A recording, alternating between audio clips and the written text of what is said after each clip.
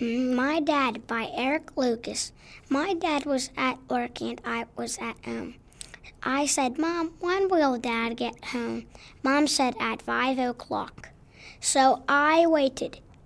Then Dad got home and we played games.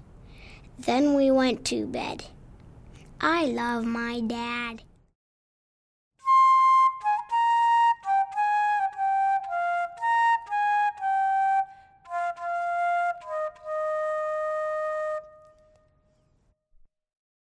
In our Rural Voices Country Schools program, we've taken place as a theme in our writing.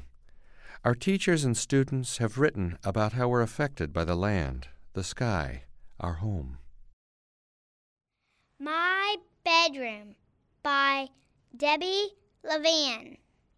My bed is my favorite spot. I can hide under my covers. I am hoping that my sister never finds me there. When she tags somebody else, I come out. I am happy.